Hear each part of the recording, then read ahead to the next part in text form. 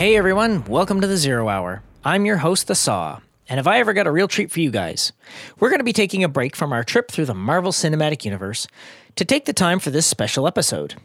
This week, I have a special guest, Mr. Scott Neitlich, founder of the company Spector Creative and the Spector Creative YouTube channel. Scott has worked in the toy industry for many years, including working with some of the most successful toy brands, including Masters of the Universe, DC Universe, and Hot Wheels from Mattel, as well as many more. In this episode, I'm going to discuss Scott's history in the toy industry and what he does today with his company Spector Creative. I encourage all of you to check out Scott's website, spectorcreative.com, and all of his videos on his YouTube channel. And of course, his company is on Facebook, and you can follow him on Twitter and connect with him on LinkedIn.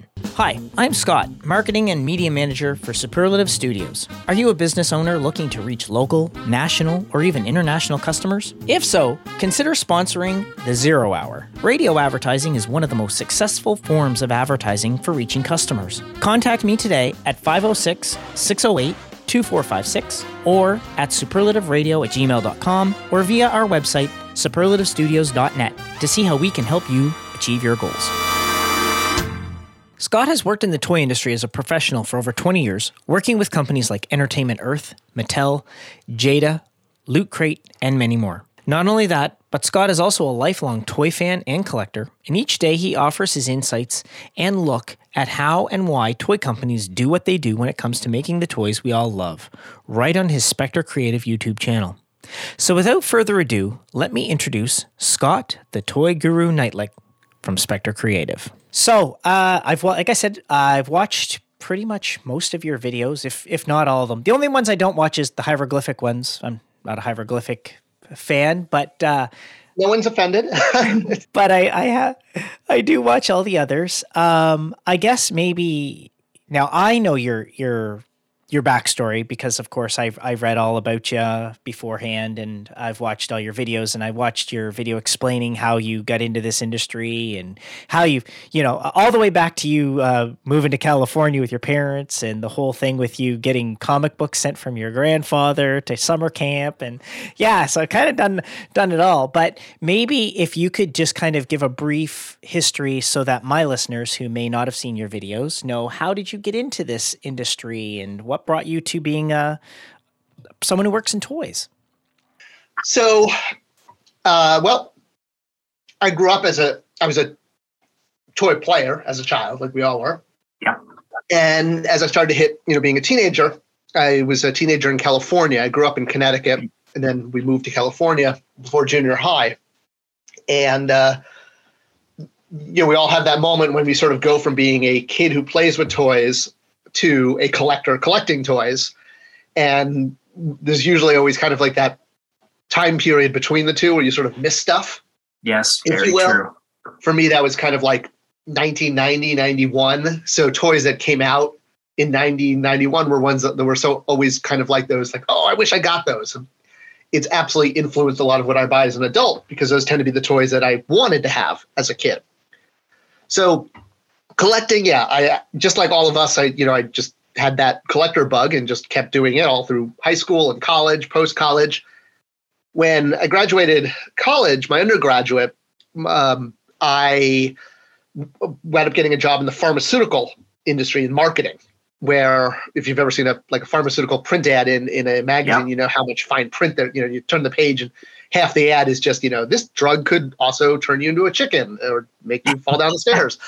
Yeah, we don't have those regulations in Canada, but I know you guys do in the States. It's a little different. So what I hadn't ever sort of connected was the fact that the toy industry and the healthcare industry are both highly regulated. The toy industry in the sense that you have small parts warnings, Yeah. you have licensor logos, country logos, et cetera, et cetera.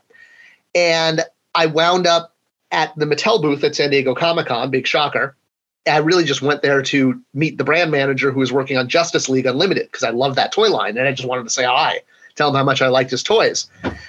And I'd actually, at the time this Comic-Con, this was 20 years ago, I was actually dating a woman who was a audiovisual librarian in Torrance, California. And their summer reading program was on comic books to try to get kids reading. Oh, that's a good way. Yeah, exactly. And so she asked me if I could set up their lobby display with like my comic book collection and toys. And I was like, oh yeah, I'd love to do that. So I basically got to create this huge 8-foot display in a glass case where I had a bunch of comic books and a bunch of comic book superhero toys. I mean, they're all just from my collection. And they were just going to live at the library for 3 months and I'd get them back. Hey, everyone loves to see their toy collection on there. Yeah, that's pretty cool, actually. So I took some pictures of it, and I actually took them with the intent of showing them to someone completely different. But because I had them on me when I met the brand manager for Justice League, Eddie Hayden, I said, oh, by the way, I actually did this really cool display and a bunch of your toys are in it. I happen to have a lot of Justice League figures in that display. And so she was like, wow, this is you did this for us? I was like, oh, yeah, I did that for you. Very impressed that I'd put this whole display together of his product line. And he asked me if I'd ever considered working for Mattel. I was like, have I? I've only been sending you my resume every 6 months since I graduated college. And so I wound up getting an interview with the Hot Wheels group that was looking for a writer. And because I had actual experience as a marketing, as a writer professionally, and I had a portfolio showing how I could navigate, do marketing, but also all of the fine print that came with pharmaceutical, they're like, oh my God, we've been looking for someone with this skill set. I was like, wow, I would have never put that together, that this skill set I developed working on glaucoma medication for 5 years would transition over to Hot Wheels. So that was how I got my foot in the door. And then once I was in, after about a year and a half, I put together a proposal that Mattel as a company wasn't doing enough for the adult collector. And I brought it into the vice president, Tim Kilpin. I made my little spiel. I quoted the movie Big. And they moved me over from the copywriting Hot Wheels group over into the boys action figure marketing group to start up what became Matty Collector. And serendipitously, this is the last part, is Mattel had just gotten the license for the full DC universe. Previously, they only had Superman and Batman. And so they needed a brand manager who knew the entire DC universe to help manage this. And shockingly, I was the only one in the company that knew. Most people, it's just they're just things. They don't know. Yeah. And then, it's just a character. This character wears a mask. This character has a black cloak. This guy's dressed in red, white, and blue. That's about all they know. So I wound up being the brand manager for the retail DC line, and that led to me brand managing as I climbed the corporate ladder. I wound up brand managing some of the movies, Superman Returns, Man of Steel, and Green Lantern, the Ryan Reynolds film. And the whole time also brand managing Matty Collector, which was the figure of the month club for adult collectors. And that wound up getting then recruited away to other toy companies by previous bosses after 10 years. And after bouncing around with a few other toy companies that I kept getting recruited to, wound up in North Carolina after realizing we just, needed a better quality of life. And since then, I've been consulting and running Spector Creative, where I connect with entrepreneurs and investors and large and small toy companies to help them develop product independently. That's really cool. That's really cool. Now, obviously, a move like that across the country to start your own business, that's a big step, for you and your wife. I saw on your website, your wife helps you. Yeah. So my wife, I'm very blessed. She's not only just an awesome wife, she has a master's degree in child play therapy. Yeah, I read that. That's really cool. You guys make a good combo that way. It really is. It's like, I know how to make toys. She understands the emotional connection with children. And so, yes, there's many times where she'll jump in on a call with me or people will even just request just to talk with her. I mean, she has a full-time job as a therapist, but she also, she's an expert at this. She's really good. That's really cool. And you get to work with your significant other too. So. And I do. Yes. So, that's honestly a joy. And we both get to work from home. We have offices. Mine has a few more toys in it than hers, but yeah, that's cool. So now as a lifelong collector, I know you're a fan of Marvel Legends and a fan of Star Wars, and He-Man, of course, obviously Masters of the Universe. Was there ever anything else that you were into besides those? Like, I know you got DC as well, but were you ever into, I don't know, Hot Wheels as a kid or Transformers or G.I. Joes or, I'm just trying to think of all the big brands there are, but. Oh yeah, no, I mean, there was definitely other toy lines that I loved besides, Marvel Legends and Star Wars, like called the Vintage Collection, are just sort of current things. But as a kid, my first big one was Fisher-Price Little People, like the original ones, the ones that.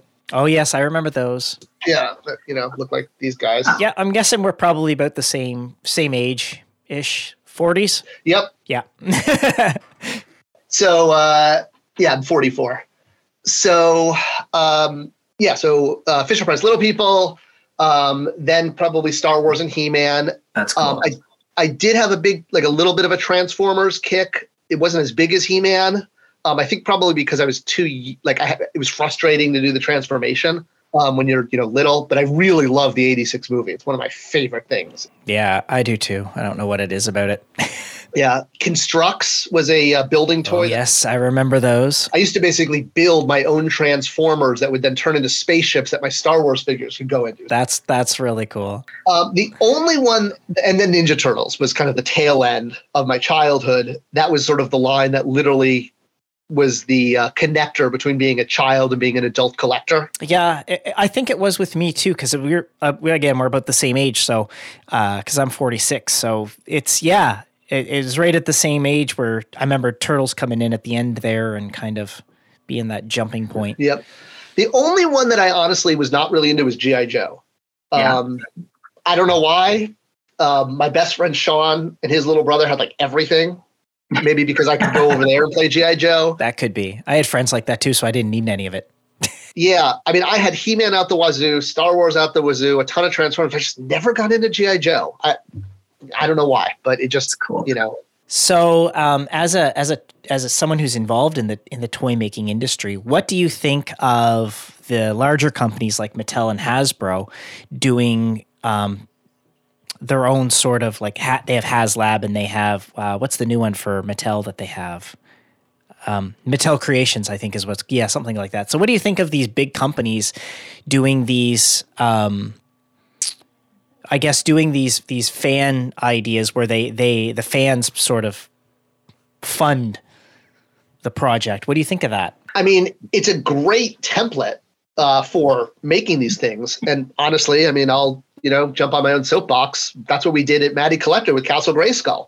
Yeah. A decade before HasLab. Oh yeah, I remember that. So it's definitely it's obviously a distribution method that I like. What's great about it is it puts the power in consumers' hands. So it's like, hey, you want a sail barge? Fine, step up. Yeah, here you go. I know a lot of fans look at that like, oh, why do I have to give, a free, a 12-month loan to a toy company to get my toy? But that's what retailers do too. Fans are just taking the spot of the retailer within the overall buying process. So right. when a toy company, a Mattel, Hasbro, Spin, Jax, whatever, they're trying to sell in, a line of Marvel Legends figures. Well, they're just going to show, the retailer like 6 figures and say, okay, this represents a year's worth of product, and the retailer is going to commit to that. Same thing with like the sail barge or the Eternia playset. They're showing the product. So basically, the formula for selling in toys is find a customer to commit to it before we go into production. Whether that's Target and Walmart or in a bunch of individual collectors, it's the same template. No company is going to make something without a retailer or a customer. Right. And that makes sense. Yeah.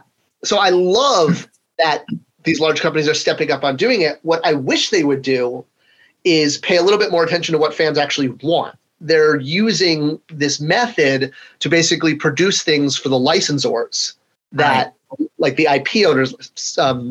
So 2 good examples are the Cookie Monster and the Third Sister lightsaber, even the Ghost Rider car. Yeah. Did that. Hasbro did that, all failed. None of those were items people were asking for. Right. No one was like, saying like, oh, I really want a Third Sister lightsaber, even though I barely know who this character is that they just created. Yeah. So versus Sail Barge, Galactus, Sentinel, these were things like people were legitimately asking for. Yeah. So, I have like 1, 2, like 4 Sentinel action figures. That's awesome. In my office, like including the giant hat. Like, so I was, like waiting for Like I pre-bought that figure in my mind 10 years ago. Oh yeah. I mean, anybody who's an X-Men fan for sure would have that for their collection, right? Right. Exactly. So it's like, that's something we all wanted versus the Cookie Monster was something that Sesame Street said, hey, Hasbro, you need to make this. Yeah. So not that I'm bashing on Sesame Street. I love Sesame Street. Yeah. So that's basically it, is that they need to pay more attention and actually make things fans want and not just put product out there because. Yeah. Well, I think a good example of that would be the G.I. Joe Hiss Tank that they did. I mean, I think they met their goal in like 10 days or something crazy.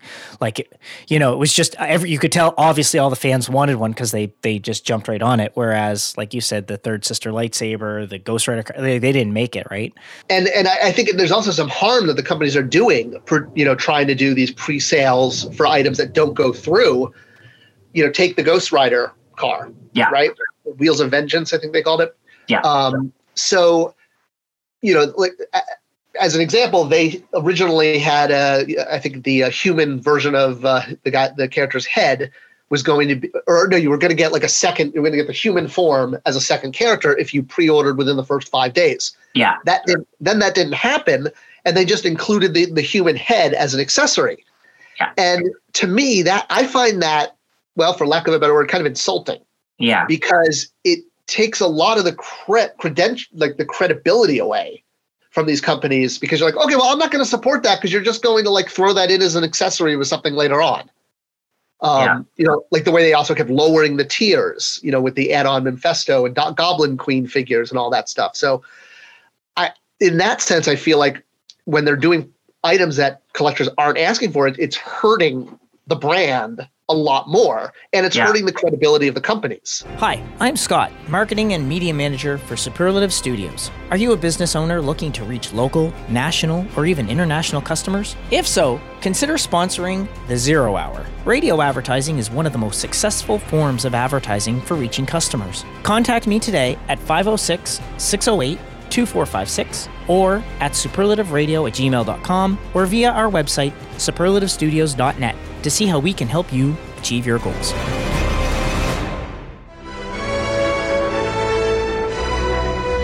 That's the first half of my interview with Scott Toy Guru Neitlich. We'll be back in segment 2, where we get into just how big of a part of the industry adult collectors actually are. You won't want to miss it.